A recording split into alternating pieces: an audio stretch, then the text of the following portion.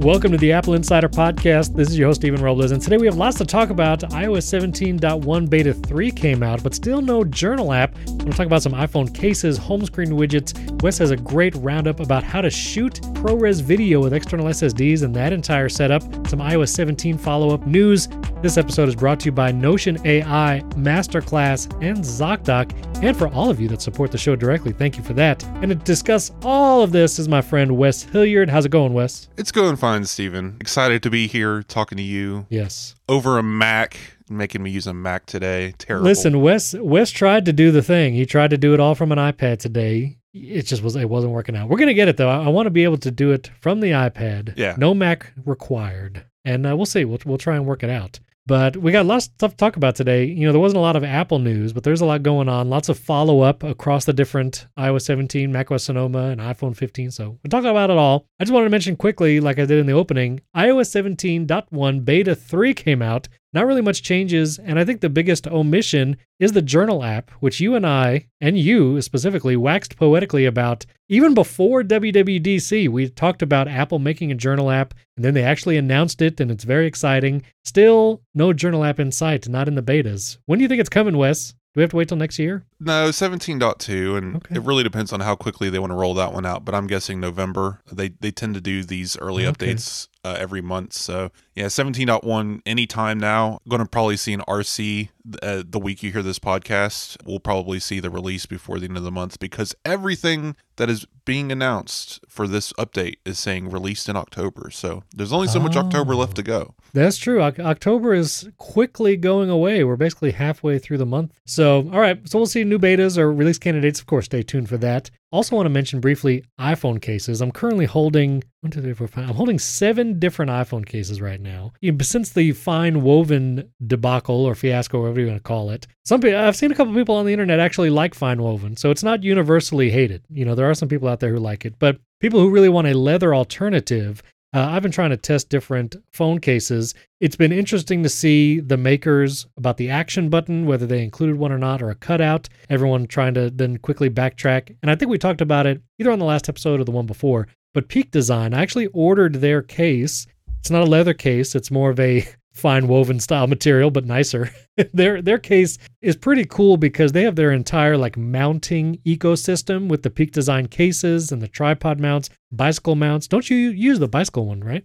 No, I don't use Peak Design. Oh, you use it. Which one? I'm not a fan of having a hole in the back of my case. I feel like my finger will just constantly find it and fidget with it. Do you use a bike mount? I do have a bike mount. It is incredibly stupid, but I enjoy it. It's great. It's MagSafe. Right. But it's held in place by rubber bands that you wrap around the top and bottom of the phone.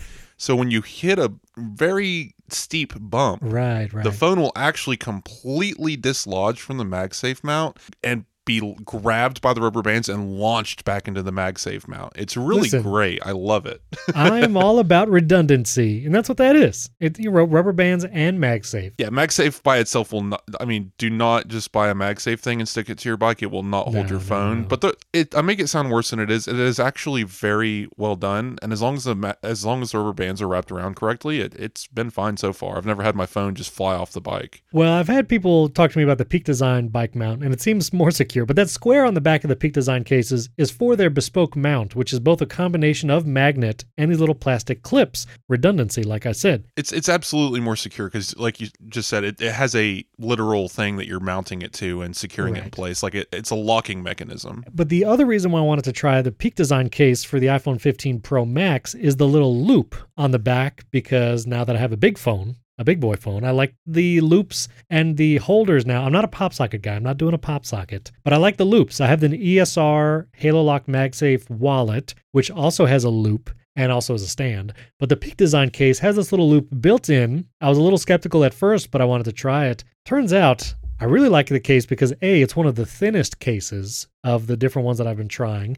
I like the little, they didn't send me this either. I bought this case. The little loop is actually really nice because it allows me to hold the phone with one hand and my pinky is not going to fall off. As mentioned previously, they did a cutout for the action button because they were playing the both sides. Maybe it'll be a switch, maybe it'll be a button, but their replacement case program, I just again want to give them a shout out. I got my case. It has a cutout. I want a button instead of a cutout. And they give you multiple options. You can choose the button replacement kit, just store credit if you want to keep the case with a cutout and just get credit, or you just request another case and they're going to send you one for free with an action button. And so that's just customer service. And I'm curious what other case makers that did a cutout will also do the same kind of program. Looking at you, Bellroy, Ondar is redoing their case with a button. I don't know what kind of program they'll have, but I'm curious. I know you're a caseless guy, right? You don't do a case at all. Kind of weird. I converted to using cases some of the time. Every now and then I'll just go caseless because I enjoy the feel. Yeah. But last year I discovered Pitaka and their aramid fiber cases, which are really lightweight but very protective and sturdy. And as I've mentioned before, MagSafe works a lot better when you have a case on your phone. It's just that extra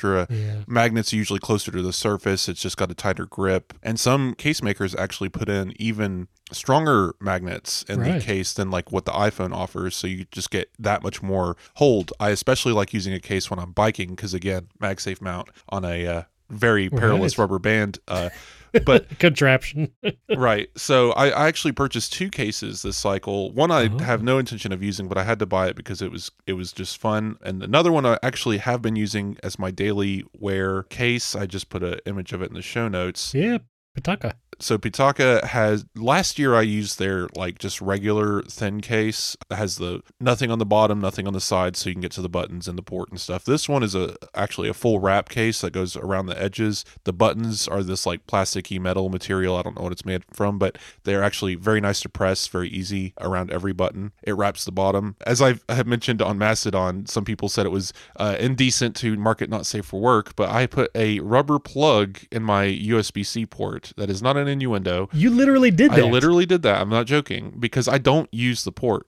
So I was just like, you know what? Wes, so you literally put a plug absolutely in the USB-C port. I mean, it's it's a vector for dust. It's a Wait a minute. You never want to fast charge your phone? I just have no reason to. Why do I need to do that? I can take the plug out if I really want to. I mean, it's just a little rubber. I know. I mean, so, okay, examples of when I would take it out. I'm going to be testing a Backbone controller with USB in it soon, so obviously I'll need the port for that. It was just like an idea, like, you know what? I never use this port anyway. I think I used the port on my iPhone 14 once. The entire time I had it, so why not? And no, I mean, I just don't have any cables around anywhere. So like in my car, my house, in my room, like it's all MagSafe. So the occasion for me to actually plug in the phone is very minimal. So I just figured, why even have a port at all? Just eliminate it. I didn't super glue it in there, Steven. Listen, that's dedication. Well, I'll put links to some of these cases in the show notes. Listeners, let me know if there's a case that you love, especially leather. Everyone's looking for leather third-party cases now that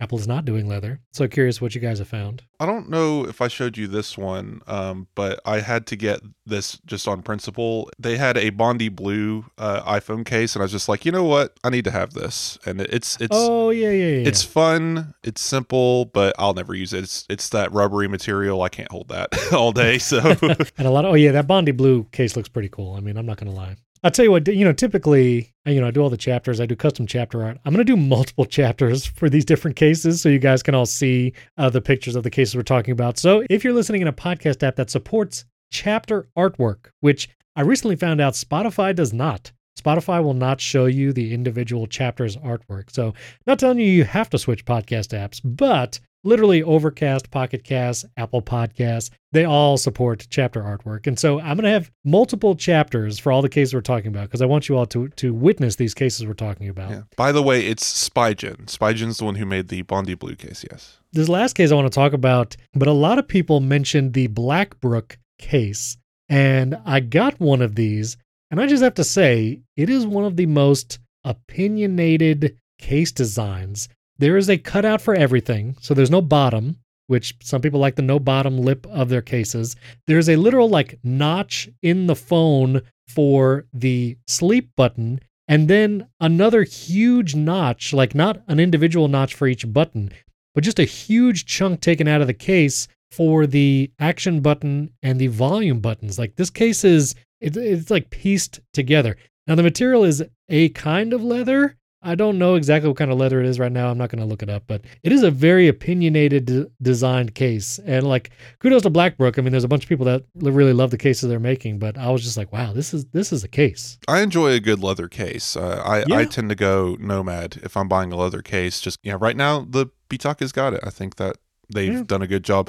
I've been interested in Peak before, like you've mentioned, but I just can't get over the fact that it has a hole in it. So it's fine. Yeah, people can't get over that. It's totally fine. So yeah, let us know what cases you're using. Now, I want to talk about the iPhone 15 camera, mainly the 15 Pro and Pro Max camera stuff. I mentioned the 5X camera experience I had last week. But there's a couple things. We're going to get to an iPhone rig roundup, but testing like external SSDs to record ProRes and then connecting external microphones. So I want to get to that in a second. I just want to mention I was shooting a couple videos in ProRes on the iPhone. I did it directly internally because I didn't bring an SSD with me on my trip that I was on last week. But I recorded in HDR a couple times. So I was doing ProRes 4K 30 in HDR. I did 2 videos like that. I recorded the A-roll and a bunch of B-roll in the HDR. I had not really worked with HDR footage before, as far as like in Final Cut and actually making an HDR video from beginning to end.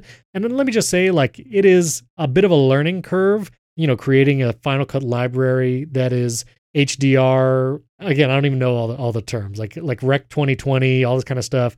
And so did all that, and I did figure it out, and I published 2 videos in HDR to YouTube, and it actually worked. They're actually HDR videos, but it is definitely quite a workflow, and it's also not really super compatible with my mirrorless cameras that are not shooting HDR. So what I have done, and I feel like this year, of all years, there are many, many settings for your camera, especially if you have an iPhone 15 Pro and Pro Max. And so when it comes to video and photos, there's a bunch of different formats and stuff like that. I'm trying to go to my camera settings here, but I have my record video at 4K 30. And for formats, I do the high efficiency. For photo mode, I do 24 megapixels because I do want that. For the ProRes, I do the ProRes Max because if I'm going to do a ProRes photo, I want the 48 megapixel as high resolution. It does take a while to save those photos, so just keep in mind if you're trying to shoot quickly, maybe don't do the ProRes Max. But when it comes to video capture, I'm doing ProRes, but I'm actually not going to do HDR. If I'm going to do ProRes recording, I'm actually going to do SDR. I might try log. There's a lot of LUTs out right now from filmmakers, specifically for the iPhone log, to make it look really good. And so I might do log to try that out, but I'm actually going to shoot SDR, non-HDR video when I do ProRes, just so more flexibility with my other cameras, and that whole workflow is kind of a pain. And I don't know if people feel like it's a big benefit to have HDR videos if they're watching on YouTube. I'd be curious what our listeners' experience is. But do you ever feel that, or like when you're watching YouTube videos, Wes, or sometimes even scrolling certain social media like Instagram, like you'll know when there's an HDR video in the Instagram feed because the entire interface dims and then the video is then super bright. And it does that because it's trying not to blind you because the HDR video is extremely bright.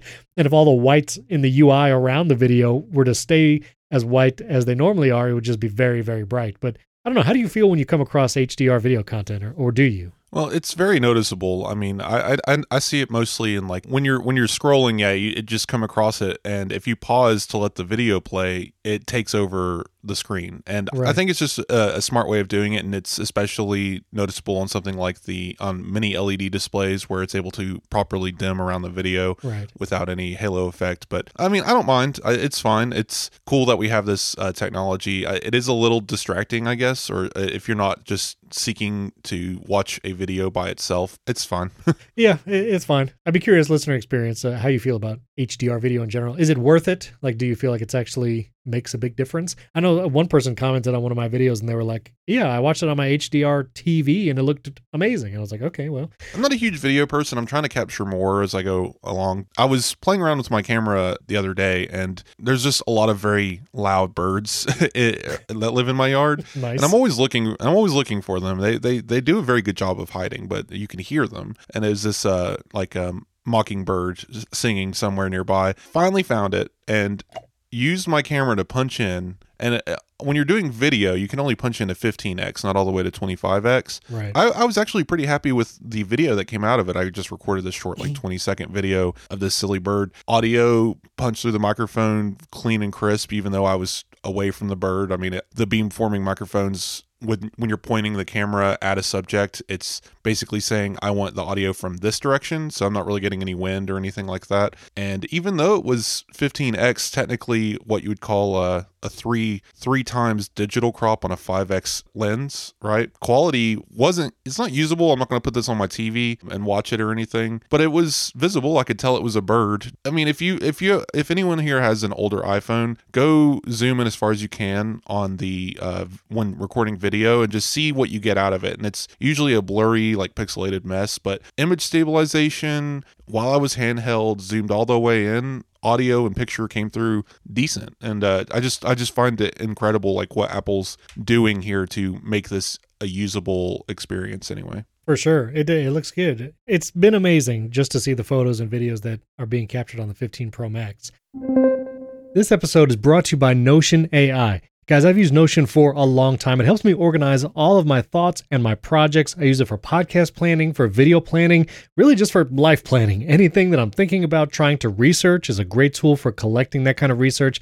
I do it all in Notion. And what makes that even more powerful is you now have access to Notion AI. It's an incredible AI tool built right into Notion that you can then invoke on any piece of text or anything you're writing in all of your Notion docs and notes. Notion AI helps you work faster, write better, and think bigger, doing tasks that normally take you hours in just seconds. I love Notion AI not only for idea generations, if you need question ideas for an interview guest on a podcast, or maybe you need topic ideas for your podcast or video, Notion can help generate those ideas for you. And maybe you have some ideas to start with. Maybe you've given Notion a few bullet points, 3 to 5 bullet points. You can ask Notion AI to make those bullet points into a script for the introduction of your video, or even expand those bullet points into a blog post or social media posts. I also love taking transcripts from things I've recorded, whether it's a video or a podcast, bring some of that transcript into Notion AI, and then I can ask it to make that transcript into whatever I want. I can have it make a blog post, also social media post to promote that particular podcast episode or video. Notion AI is just incredibly powerful, and it's so easy to use. You just select the text in any Notion document you have, and a little Ask AI button appears, and you can ask it to do whatever. And I appreciate Notion AI actually gives you prompts. So if you're not used to using AI tools or you're not sure how to work the prompts, Notion AI will help you along the process. It will suggest things to do. It can say, I can change the tone of this, make it sound more casual or more businesslike. And it's also great at summarizing meeting notes or summarizing a transcript you give it. I just love everything about it. It streamlines my workflow and allows me to do way more in less time. Notion AI can improve writing, summarize pages, find action items, translate into any language, which is really cool, and more. So you can try Notion AI for free when you go to notion.com/Apple Insider. That's all lowercase letters, notion.com/Apple Insider to try out the incredible power of Notion AI today. And when you use our link, you're supporting the Apple Insider podcast. Try Notion AI for free right now at notion.com/Apple Insider. Our thanks to Notion for sponsoring this episode. One of the big things with the USB-C port was recording to external SSDs and ProRes. And so we've talked about this on past episodes, but to kind of maybe bring it to a conclusion and actually say what is possible with what devices, when I tested a lot of this, I tested it with 2 different USB-C hubs, one being an Anchor USB-C hub. And recording to an external SSD, it worked. I did find that I recorded 30 minutes of A-roll, and I did see a few dropped frames after the 15-minute mark. That was with a Samsung T7 SSD with going through the hub, because the hub is also charging the iPhone. And for some reason, I could not get an external microphone like my Rode Wireless Go 2 to be recognized at the same time as the external SSD for that external recording of ProRes video. We'll put the link in the show notes so you guys can check it out. But it does appear that you can, using certain USB-C hubs, and those are the ones we've specified in the article, that you can record to an external SSD, ProRes, 4K30, 4K60, and use an external microphone for audio all through these hubs, and it all works. I've also seen other creators on YouTube do like SD card reader style recording, and they recorded directly to those SD cards, and they've been able to do 4K 24, 4K 30, and that has worked. And I've seen a lot of like hacky, here are these double 90-degree angle little plugs for USB-C to go to an SSD, and you can like mount it with MagSafe on the back of your phone or your case. Like there's lots of things out there where people are hacking together. But again, I'll say that this article specifies a bunch of things, many of them like docks, which I feel like would not be as maybe useful in the field per se, but what is a setup that you would recommend if someone really wants to go all out filming with their iPhone? I would just definitely say the key here is know your use case, know what you're doing before you go out and buy a bunch of stuff. Are you going to be stationary with a tripod? Are you trying to be mobile? And just keep in mind, Thunderbolt is not your friend here. Even though it's a USB-C port, Thunderbolt hubs tend to require these power supplies that are larger than the dock itself, and it's madness. The key is USB-C hub 3.2 Gen 2, which means 10 gigabits per second. So that needs to be the absolute output rating. And you need cables capable of providing that connection. A lot of USB-C cables are just power, maybe USB 2.0. You can't just grab random cables out of your drawer and expect everything to work. If one cable is wrong, be it the cable from the SSD to the dock or the dock to the phone, what have you, it's not going to work out. And then that's how you get dropped frames, especially if your cable is 5 gigs per second instead of 10 gigs per second. That's how you're going to run into issues. Third thing, and probably the most important, honestly, is the dock needs to be powered. The iPhone is not going to be able to provide enough wattage to power the dock, the connected SSD. Your phone is not going to be powerful enough to power the dock, the SSD, and the microphone. And that's the issue like Steven and others have run into, where they're like, it just doesn't work. Well, something needs to be powering that dock. So if you're portable, you're going to want a giant power brick that can output. And most of these days are pretty good about it. At least 30 watts or so should get the job done. Depends on the dock. I've tested the Stego by 12 South, which I'm not even sure if they make that anymore. I think they make a Stego Mini now, but same concept. And that one works with 30 watts fine.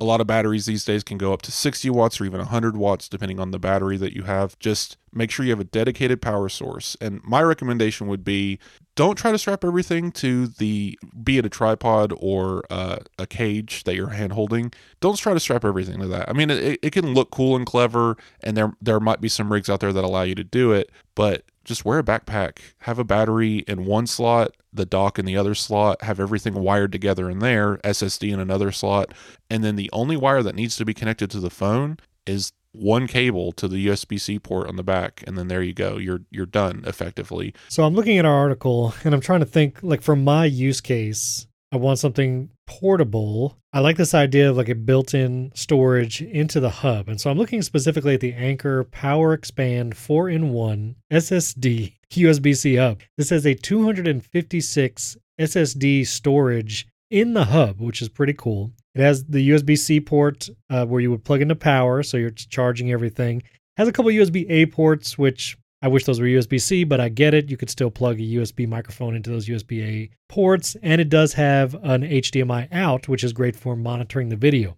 Will this one specifically be able to record 4K 30 ProRes to that internal SSD and not drop frames? But the little cable, I guess, that's going from the 4-in-1 hub to your phone, which is built into this hub. Like, you can't replace the cable. Do we think that's good enough? I don't know specifically what this one's rated for, but I mean, I know it's not USB 2.0. Yeah, I'm curious. I'm going to get this Anker one. I'm curious. It's $65. You get the 256 SSD storage built in at the HDMI port, the USB-As. I think it'll work, and I'm going to try it. So, again, we'll put links to the article, and we show all of this in the article and in the show notes.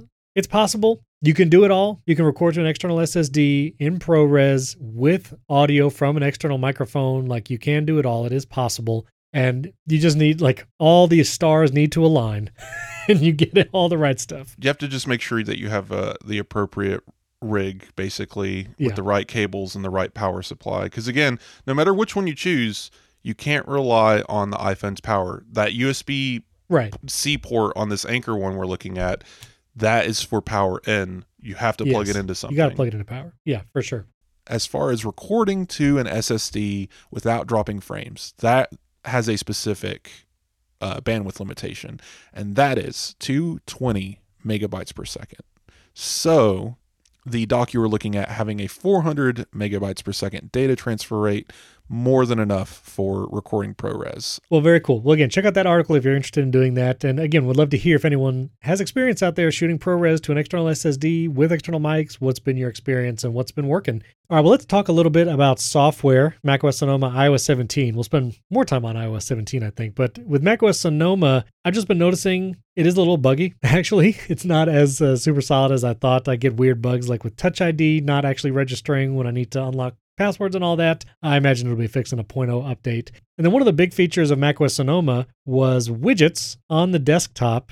And I have to be honest, I have not put any on my desktop yet. The way I've run my Mac, I have a lot of windows open. And so I'm rarely seeing the desktop per se, unless I am creating a new space and putting things, if I'm recording a video, I'll have like audio hijack and a few things in a space, but not much else. But I'm not using the widget slot because I don't see my desktop. And I turned off that one click to expose the desktop to all windows because it was happening too much inadvertently. So I've not done any widgets. I'm curious if any listeners out there are using some Mac OS widgets on their desktop and have found it very useful. But I have been using other features, which we'll get to with the iOS 17 as well. But things like the shared password groups, especially within my family, has been a huge boost. And so I've definitely been using that. And the mail autofill. And this was something where I posted on social media about this jokingly, the Can't Innovate, with Phil Schiller. And I said, this is the mail two-factor authentication passcode. This is amazing. So up until this point, if you had two-factor codes texted to your phone, your Mac and your iPhone and your iPad would give you that option to autofill those codes as you log into websites. You don't even have to go to the text message. It just automatically does it. And now it does it with mail. This is in macOS Sonoma and in iOS 17. It does seem like it's some percent of the time, not all, but you can get those if you have a email sent with a two-factor code, if you're trying to log into a website. I have a couple services like this where they don't do texting, they email you the code. Well, now it'll autofill those codes via email. And I had a bunch of people say, wish I could use this, but on my phone, I use the Outlook app or I use the Gmail app. That's my main email application. I don't want to switch to mail. And I totally get it. Maybe you use Spark, maybe use some third-party email service. That's totally fine. My suggestion, and maybe try it out, is you can still add those email accounts to the built-in iOS settings. Yes, we'll be getting mail in the background to another app. You won't be seeing it, but if you have those email accounts added to things like your iPhone or iPad, those autofill codes should pop up automatically when you're trying to sign into a website in Safari. So I understand having your email being gathered in two different apps all the time. You might not want to do that. I totally get it. But if you really want to take advantage of this two-factor emailed codes feature in iOS 17 and macOS Sonoma, maybe think about just adding those accounts to your devices, even if you're not looking at the stock mail app from Apple. So yeah, for me, for macOS Sonoma, I'm not really using Mac right now, so there's not even any widgets on my on my desktop. It's a utility computer at this point. I'm recording a podcast from it. There's some stuff for work that I use it for, but yeah, mostly iPad these days. But iOS 17, I was asking how many of these features you've been using, and no one seems to know about contact posters until you point it out. True. I've been making people go and make their own contact posters, peer pressuring them into doing it. Yeah, or just stealing their phone and doing it for them. That's good. I have not had an opportunity to use name drop yet. When I had two iPhones, so I had the iPhone 14 before I sent it back, I would be trying to compare a feature, and then name drop would, or the AirDrop feature where the phones got too close, would start activating every time I was holding both phones. Yeah, it's definitely very sensitive. I think it's going to be very handy in the future when I have to exchange a contact with somebody. Yeah, so for the iOS 17 features, contact poster, basically exactly the same experience as you. I've been making a couple people do it. And of course, I have done it. I think I've gotten one new contact that had it set up, and so I actually got the nice contact poster from them, but it is not a widespread feature.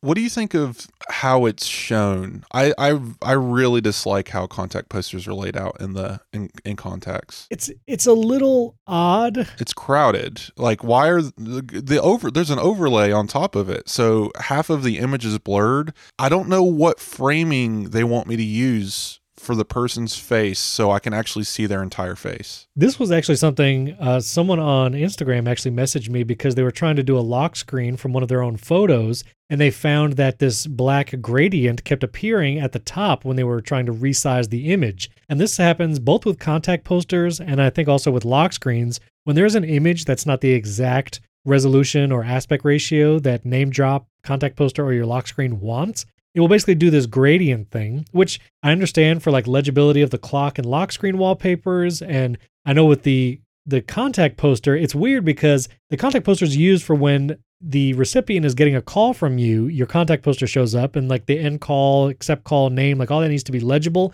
And so they're doing weird things with like gradients and colors to try and make any photo you want to use work. But as you're saying, then it gets displayed weird in the Contacts app. Yeah. And it's hard to really anticipate like how is this going? Like you do see the preview when you create your poster, how this will appear to others during a call. But I don't think a lot of people are going to spend the time getting a good photo at the right aspect ratio, framed properly, for it to really be aesthetically pleasing. And I think that's why people aren't doing it. Like what? I just wonder what the aspect ratio is. Like, is it 16:9 vertical? Not exactly. Or 9:16? I think it needs to be actually even taller than a 9:16. Right. Because if you just use a straight 9:16, it still starts putting that gradient at the top. Say you'd have whatever long photo, unless you have a panoramic of a person's face. And you use that as your contact poster. You set up their contact poster. You set up their little profile icon. It's all perfect. Right. Save. Go to the Contacts app. And now all you can see is their forehead because it's the contact poster on the phone is this 9:16-ish thing. And then in the Contacts app, it's a square. How are you supposed to format for that? There's no reason for you to ever be in the Contacts app for more than 4 seconds. But if I'm in someone's contact and their poster's at the top and it's this beautiful image that we've worked on to create this great representation of this person, I don't want half of it obscured by their illegible name and pronouns that is now behind this background blur. And for some reason, the text is the same color as the background and you can't read anything. And then the only thing that's actually visible in the image is from their nose up because you've actually framed it like a human being and put their face in the center of the contact poster. I don't know what the thinking is here, but it's early days. It's a new feature. It needs a lot of work. I'm afraid they're never going to touch it again. I really hope someone that the one guy over there at Apple working on this is knows that this is an issue and it's not on iPad OS or Mac OS. It's you basically need a photo where you're like way in the distance and like 80% of the photo is just scenery around you. You're just very small in the middle. For it to look okay in all those different places. I'm gonna have to just experiment with this. I wanna see if I can find the perfect format for a contact poster. I'll get back to you. That'd be a good article. I'm just saying that'd be pretty good. Then you can make like templates, like Canva templates for your name drop image. That's going to be my first app. I'm going to become a developer and I'm going to make a contact posters app. Yes. Someone out there should do it. I mean, even if it's card hop, just somebody needs to do it. But to answer your question though, I have used name drop once, exactly once. I was at a podcaster meetup and the other guy, he listens to the Apple Insider podcast and he was like, I've never used name drop with anybody. Can we do it? And I was like, I've never done it either. Let's try it. And so we held our phones together and the name drop happened. Did it like send your social security number and home address and everything over with okay, it? Well, here is the thing. Because it was happening so fast. I was like, I have a couple different numbers that I send to people depending on who it is and what it's about. I also have like 300 email addresses that I want to be able to choose which gets sent when. And it happened so fast. Like it just showed me my phone number. And then that was it. And then it happened. And then I was like, what did I send you? Because I actually don't know what contact info I sent. And on the other person's phone, it has my name, my image, contact poster and profile image, and then just my phone number. Cool. And that was it. I mean, it didn't send my email or anything. But I then was like, well, okay, now wait a minute. I want to be able to choose what gets sent when I do this. And there's not really any way to do that. Like you can't say, send this number by default, send this email by default. Maybe send this website URL because, your contact editing page in your phone, like you can put a ton of information there. And I would love to be able to pick and choose what I send for name drop, this thing that happens very quickly. And then your information is just sent in a second. So I feel like, tingling in my brain here, there's a way to do this. There's a customization and I believe it happens at the name drop. So I'm gonna have to go get someone's phone and do this. But I just tried because I have another iPhone here, but it's someone that I'm in their contacts and they're in mine already. And when you try to do name drop with a phone like that, it just says you're connected, and that's all it says. And then you hit the little thing that shows up in the dynamic island, and it goes to that contact in your contacts. So you can't see like what does it look like if I name drop someone who doesn't have me in their phone? So I probably need to like wipe an iPhone and try the name drop again. But there is a little like I next to your phone number that shows like what you're about to share. I don't think it lets you pick and choose. No. Because I tried it one time, I think, and it did not show me like, I don't think so. I could be wrong. It's so hard to like, this needs to just be a pain in the settings app, like name drop. What do you want to share? So this is something Apple needs to Sherlock. So Card Hop by Fantastic Flexibits, Fantastic Cow people. Yep. Card Hop lets you create a custom business card that actually generates a QR code, and you can like have people scan that QR code, and it sends them the V card of just that information. Right. That's all we need. Like we just need some kind of like, this is my name drop card. You know, again, something in my head's telling me like, this is a thing you can do. I don't know where it is. I'm going to have to find it, but I'm fairly certain you can choose what goes over. And once you do it, that preference is saved, but it's lost in my brain somewhere. I'll have to go find it. But I just find it a fascinating feature. I don't know why I'm so obsessed with contacts, but again, like I still feel like it's no lie. It's the brains of your phone, and the more information you can put in there, the more information you can have about other people, the more it informs other apps like photos and calendars. And so I just find it super important, and for it to be so janky at times, it makes me feel sad because it has so much potential. It's the one. Before we got to customization of lock screens and home screens and stuff, it was truly the one place you could actually customize your phone, how Siri interacted with you, how everything worked together. And that still seems to be the case for this kind of information, but it's just lacking in execution. Right. Like, keep going forward. Do not walk it back. Like, please, Apple, just keep going. This episode is brought to you by Masterclass. You've probably been in a situation like this. Maybe it's with a supervisor or a boss. Maybe you're trying to negotiate for a higher pay. And a lot of times it's hard to navigate that conversation. You want to do Jedi mind tricks, but obviously you don't know any of those. Well, some of the things that I've learned from Chris Voss, who wrote the book Never Split the Difference, but has an incredible class on Masterclass, actually gives you practical steps to actually use in conversation. You're not tricking, you're not manipulating, but you're actually able to get what the other person is thinking out of them, and you can actually have a more productive and useful conversation. It's great in business. If you have client work and you're a freelancer, he just teaches some incredible tools to help you in those business conversations and just in any conversation in life. And honestly, it feels like Masterclass instructors are your own personal mentors. They're going to help you reach the next level in whatever you'd like to do. Masterclass has over 180 classes to pick from, and new classes are added every month. I really enjoy music and creativity with Yo-Yo Ma. You can learn about acting from Samuel L. Jackson. I love hearing Neil deGrasse Tyson talk about astrophysics.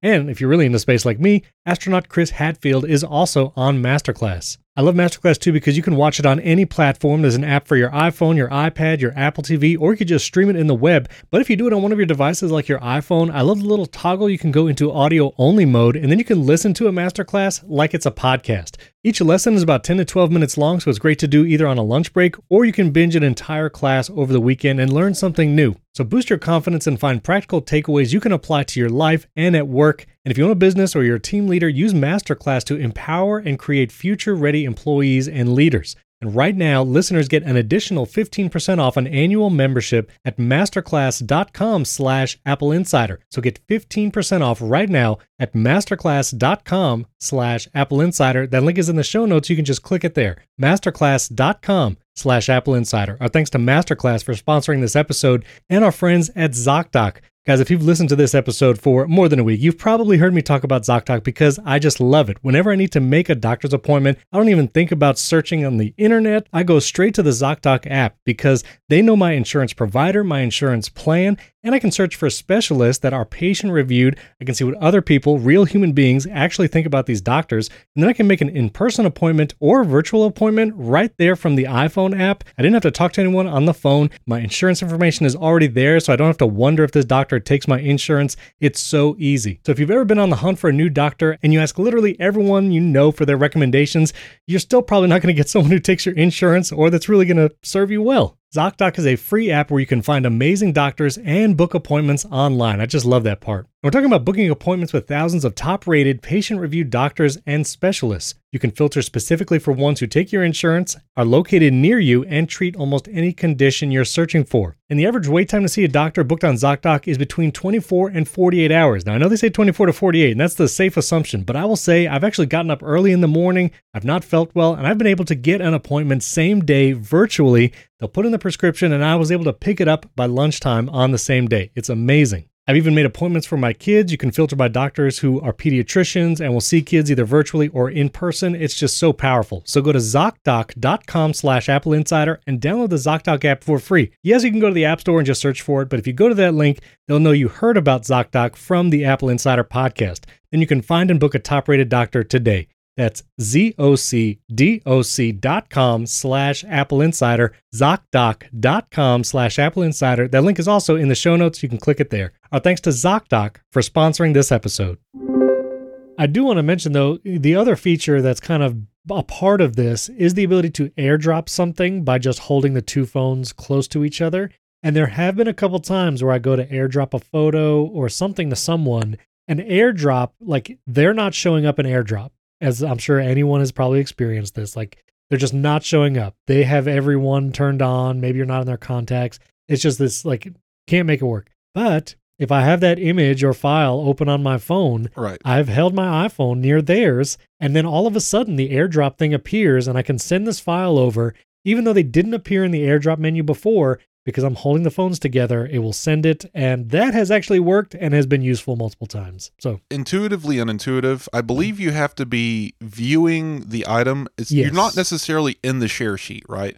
You're Correct. Just looking at the object, a photo, the file, whatever, and then just bring the phone close and automatically starts this. That's versus, correct. I think name drop is just your phone is locked and you bring your phones close together. They can be unlocked too. Well, you know what I mean. You're like just on your lock screen or home screen. Like not within an app, because once you're in the app, it's kind of like looking for something to send, like a link. Like if you're in Safari, I believe it'll airdrop a link to somebody. It'll drop the website you're looking at. Yeah. So interesting stuff. The Tips app has actually been quite useful. I'm going to go poke around in there because Apple actually puts documentation in there. It's like the one place in the world where they actually document things. Anyway, moving on from those fancy features. Yes. Have you made any iMessage stickers? No, I don't touch stickers. Aw, come on, they're fun. I don't do that. No, I've already done like all the animals and their various positions for reaction stickers. Just every time like we're talking and I'm like, I need this, I'll go find a picture of a pet. Okay. Because for some reason animals are really just predisposed to this. If people, I don't have a lot of like meme images in my library, but people who have like random memes like the this is fine dog and stuff like that, you can. It's looking for subjects and it's pulling those. You could go just grab a picture of an anime character or a Pokemon and turn it into an iMessage sticker. Like, it's and what's cool about this is once you've done it, any kind of sticker from your custom stickers, or I've been using the Very Necessary Emojis app. I use that. Anytime you use anything from stickers, they show up in the emoji drawer, and so you don't have to go all the way to the stickers. You don't even have to open the iMessage app tray. You can just be typing text, open the emoji drawer, and the left side is your previously used stickers from any of your apps. So it's definitely just another little form of customization, and you can really go crazy with it. So I recommend everyone go check that out. Yeah, that's cool. Shared passwords in iOS 17 and macOS Sonoma, 100%. I've been using those a ton, because I have my spouse and my 3 kids are actually on our iCloud family. And I've created multiple groups between me, my spouse, and my kids, and then me and just my spouse. And I'm basically slowly but surely transitioning from 1Password to iCloud Keychain. And I have to say, these shared groups in iCloud passwords is pretty amazing and works extremely fast. My son was trying to log into, I think, an Xbox account or a Microsoft account. He didn't have the login saved in his iCloud passwords yet. It was in his 1Password, but I was like, let me see how fast this will go. And I added the login to the group between me and him, and literally in seconds, the little autofill thing, he never even left the website on his phone. Like the autofill thing just appeared with the login because I had just added it to the group, and he's able to log in. And so shared passwords in iOS 17, macOS Sonoma, 2 thumbs up. It's great. I still I really, really want additional kinds of items in iCloud passwords so then I could really move away from one password. Those being like bank accounts, things like password numbers. There's just no easy way to do it. And I tried it with a bank account because I was like, let me just see if I can put this in here. And the problem is it requires you to put in a website URL. So I basically just put my bank website URL, but then that additional autofill option appears every time I try to log into my bank. And like, I don't want to put some random website in there. Like I want to be able to search for it by the name or whatever. So and you have to put a username and password, and the password is like hash. Like it's annoying. I want more item types in the iCloud passwords. That's all. But the groups are great. I wonder how this is going to work with passkeys, because I don't think I've had an opportunity to see a passkey like shared through the system. I could tell you right now, because they're becoming more like accessible and available across different platforms. Google even offers passkey now. I want everything to be a passkey. I'm yes. one of those people. I just want to get rid of all passwords. Everything be a passkey. It's the future. Get over it. Let's go. I can actually. I have a passkey on my main Google account. I'm looking at it right now in the iCloud passwords, and I can move this to a group so someone else could share it, and I assume log in to my account this way. So it seems like I'm not going to, but it seems like it's possible. Which, yeah, that does raise a question. I'm not sure, like, biometrically, if it would take their face, like, for Face ID. Because, yeah, it's just looking for that second factor and a token, and the token's part of the keychain, and the keychain's stored in your secure element, and yada, yada. And the neck bone's connected to the... yeah. So I believe because they're technically have ownership of the passkey, that their biometrics will unlock it.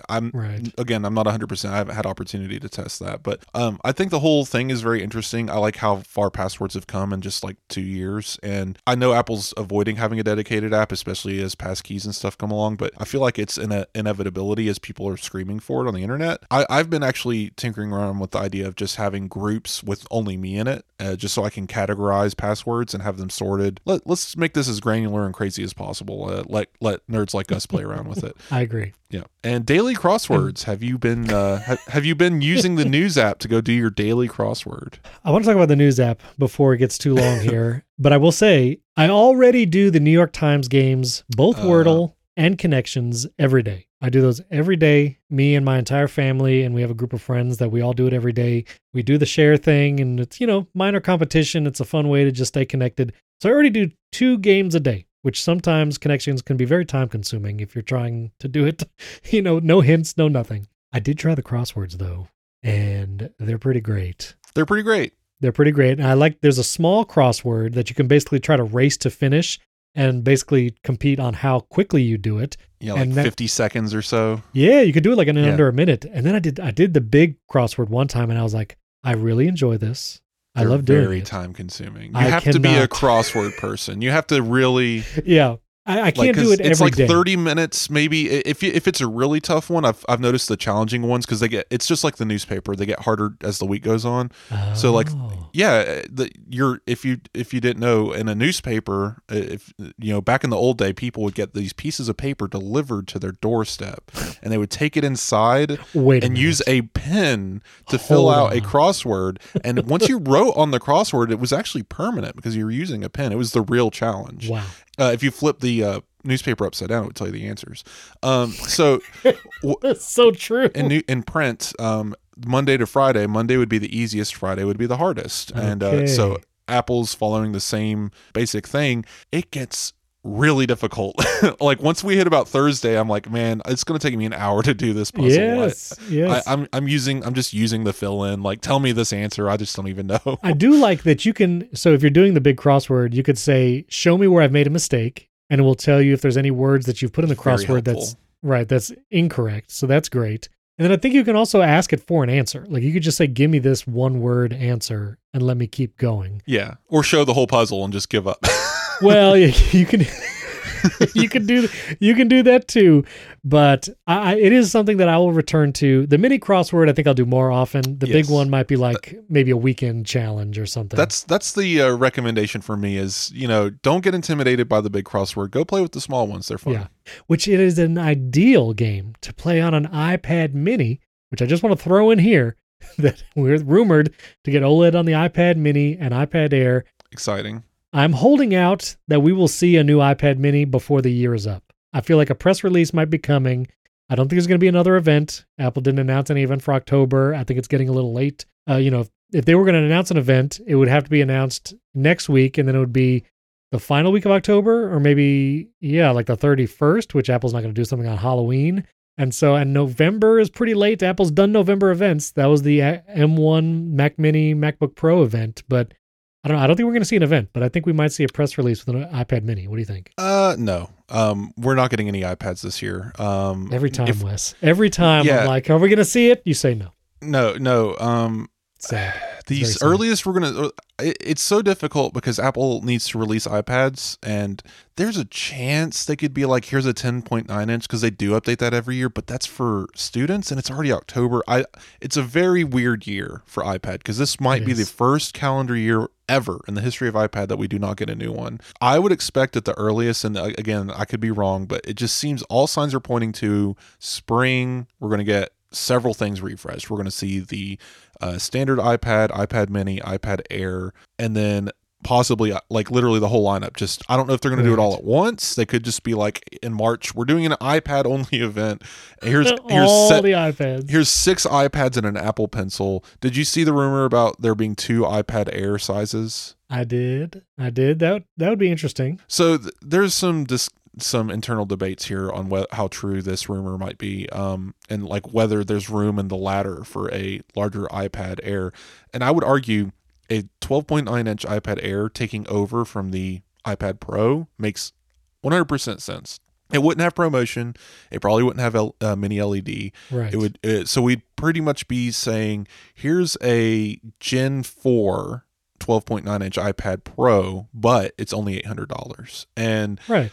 And that way, if you don't want all the Pro features, you don't have to spend $1,200 to get it. You can get the larger iPad display under $1,000. 100%. There you go. And then Apple could sell its 12.9 inch Magic Keyboard for $350 to a whole new segment of the user base. Because the reason why it's important that size lives on is because the 12.9 inch iPad Pro is going away. Apparently, we're getting a larger one. We don't know how big. It could be between 13 and 15 inches. No, I don't want a 15-inch iPad. I want whatever the biggest one they can give me. I know, but you're 27-inch iPad Pro next to my studio display. Wow. But it'll be a different aspect ratio. You've got a square screen over here, 27-inch, then you got that would be awful. No, the size of a newspaper, Stephen. Yeah. I'm excited for the future of iPad, but we all need to kind of collectively hold our breath. We'll see. It would be very surprising if we get, if tomorrow, as we record on Thursday, Friday morning, 8 a.m., Apple comes out with 6 new iPads. I will eat my shoe. But I'm fairly certain that we're good on iPads for now. It would. Okay. I hate that it's going a whole year. It is a little a bit of sad news, but also M2 iPad Pros, good enough. M1 iPad Air, good enough. Yeah. iPad Mini, still a powerhouse of a computer. I'm not seeing this thing sweat anything yet. So we'll see what happens next. Yeah, it's not sweating anything except for that weather widget, which still has overlapping clouds. Oh Lord. for the week forecast. But anyway, very, very quickly, I just want to mention, kind of going back to iOS 17, when it comes to interactive widgets, this was a big feature this year, and I have actually been using multiple and really love it. The Reminders and Things widgets lets you check off things from the widget. Mm-hmm. I absolutely love it. I use it all the time. I have both of them in a widget stack. I use both of those apps for differing tasks. I use Reminders more for like personal, family, home tasks, and I use Things more for work tasks. And I like that duality of task managers, keeping them separate. Also because neither of them have the feature where like I don't want to see a task until it is due. like if it's Tuesday is the day where we put the garbage out on the street. I have a task for that recurring every Tuesday, and I don't want to see that task until like 6 p.m. because I'm not going to do it till then, and I don't want it in my like cognitive load for the rest of the day. And so I have reminders that are once every 3 months, and when I check it off and it appears immediately again saying, after in 3 months you have to do this, I'm like, great, thanks reminders. You're really helping me. I hear the voice of William in my head. Yes, OmniFocus does this where you can not see a task until the time it is to do it. I'm not using OmniFocus for my trash task, okay? OmniFocus is the task manager for someone who likes rebuilding an engine for a car they're never going to drive. Like, it's just, there's too much. Only people who read scripts and not watch the TV shows. That's who OmniFocus is for. Razzing on William. That's right. Me personally, I don't like having 7 different calendars and reminders apps. I've just been sticking with Apple reminders, and the new like Kanban view and everything has been really nice. Like and now that it's on a widget, that's really cool. It's great. iPad widgets, being able to be 50 of them on a screen and just one of them be the reminders widget, like that. Like there's a lot of interesting stuff here. I think the next step for Apple is create a home screen for the external display when you're using Stage Manager to connect an iPad Pro to an external display. Because right now it's nothing. It's an empty space. It would be cool to have like a 27-inch view of just a bunch of widgets on as a home screen. That would be fun. Yeah. So how many widgets do you have on your... Do you have a single home screen or multiple home screens? I have a single home screen. That's how I do it. And I have 2 widget stacks on my home screen. One is a kind of long widget stack at the very top where I have weather, Fantastical, deliveries, and the new contacts widget, which I really like. Oh, man, contacts widget. I've been going to people's phones and just adding the long ways contacts widget to all their phones. So good. And then a smaller square widget, which is like the 2x2. I have Apple Podcasts in a stack with things, reminders, and AnyList, which is a grocery meal planning app. And I love all of those. Again, the reminders and things, I can just check things off, swipe down in the stack and do it. I just want to mention the Fantastical widget. I absolutely love Fantastical. It's my main calendar app. And they've made the interactive widget. The one I use is the long one. So it's like the 8 app space widget, the long one. Sure. And I use the one where I see the full calendar month view on the left half of the widget and then my upcoming events on the right half. And I love that because I could see the month at a glance. So if I'm trying to plan an event or someone's asking me about a date, I can see that plus my upcoming events. And they've made the widget interactive. So when you tap the widget in the month view, if you tap a date, it'll actually go to that date on the right half of the widget and show you the events for that date, which the functionality of that is great. I do love that. But how I typically used it was I launched Fantastical by tapping the widget before iOS 17. Like I don't have the Fantastical app on my home screen because I have a widget. And so I just want to tap the widget to go to the app. And now I can't really tap the left side of the widget because that just changes the day that I'm looking at. And if I tap the right side of the widget, I usually have an event in that listing and it goes to that specific event rather than just launching the app on the main app screen.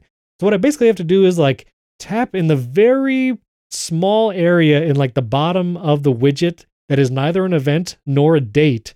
And if I can aim just right, I can open the app without actually going to a specific date or opening a specific event. And so I kind of wish there was like an option to say, maybe there is, I'll have to look, like don't make it interactive. Like just let me tap the widget and let me open the app just because that's how my habits were.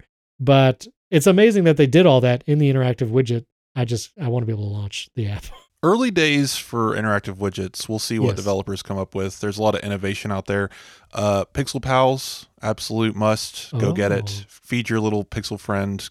Add friends. Have them come visit you. Have a picnic. It's a lot of fun. It's made by the guy who made Apollo Reddit. Is his name Christian Selig? Excellent app. Very cute. Go check it out. That's definitely on my home screen. I have no icons on my home screen other than the dock. Whoa. All widgets. 2 long widgets, 2 small widgets. 26 total widgets if you count everything in the stacks. If you feel comfortable, please send me a screenshot of your home screen so we can put it as the chapter art. Yeah, I'll make it a usable screenshot. Okay, very good. Yeah, please do. No, don't dox yourself. We actually have a little bit of a longer episode for our paid subscribers. Either you support the show in Apple Podcast or at patreon.com/Apple Insider. You can actually get a longer version of today's show. We talked a little bit more about Apple News, X, and Threads. If you are interested in that, again, you can support the show. Not only do you get the ad-free version and early access, but today you get more of an episode. And if you'd like us to do more of that, let us know. You can reach out to Wes and I. All of our social handles are in the show notes. And thank you to our wonderful sponsors this week, Notion AI, Masterclass, and ZocDoc. And thank you to our supporters who support the show directly by subscribing. Thanks for tuning in. We'll catch you next time.